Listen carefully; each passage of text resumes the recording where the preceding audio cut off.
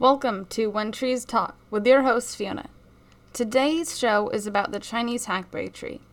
Everyone should learn about this magnificent tree whose sap is notorious in Davis.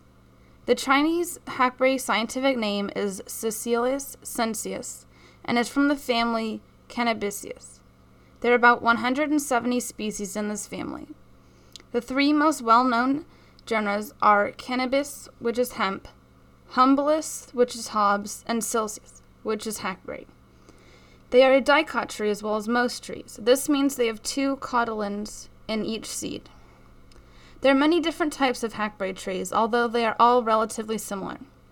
The Chinese hackberry is a little smaller than the common hackberry, and is about 50 feet tall and has a tree span of 20 to 30 feet. Now let's talk about parts of the tree in detail. The bark is a light brown to silver gray in color, and it looks rough because of the broken pieces on the surface. The leaves are approximately 2.5 inches long and are in an alternate leaf pattern. The flowers are polygamomonoecious.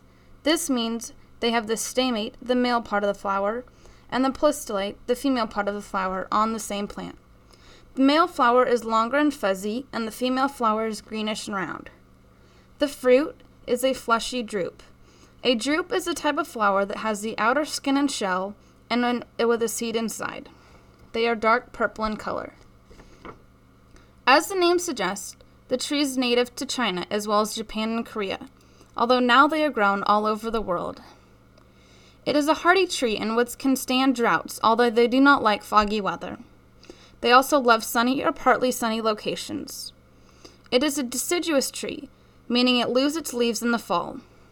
The tree needs to be watered about 15 to 20 gallons of water twice a month.